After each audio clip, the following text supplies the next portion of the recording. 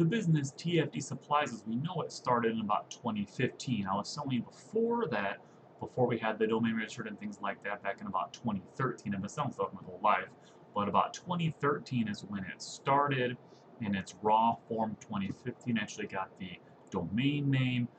2017 hired the first person and just kind of rolled from there, and has been growing ever since. The first person, and then another, and now there's 6 of us here that work full time.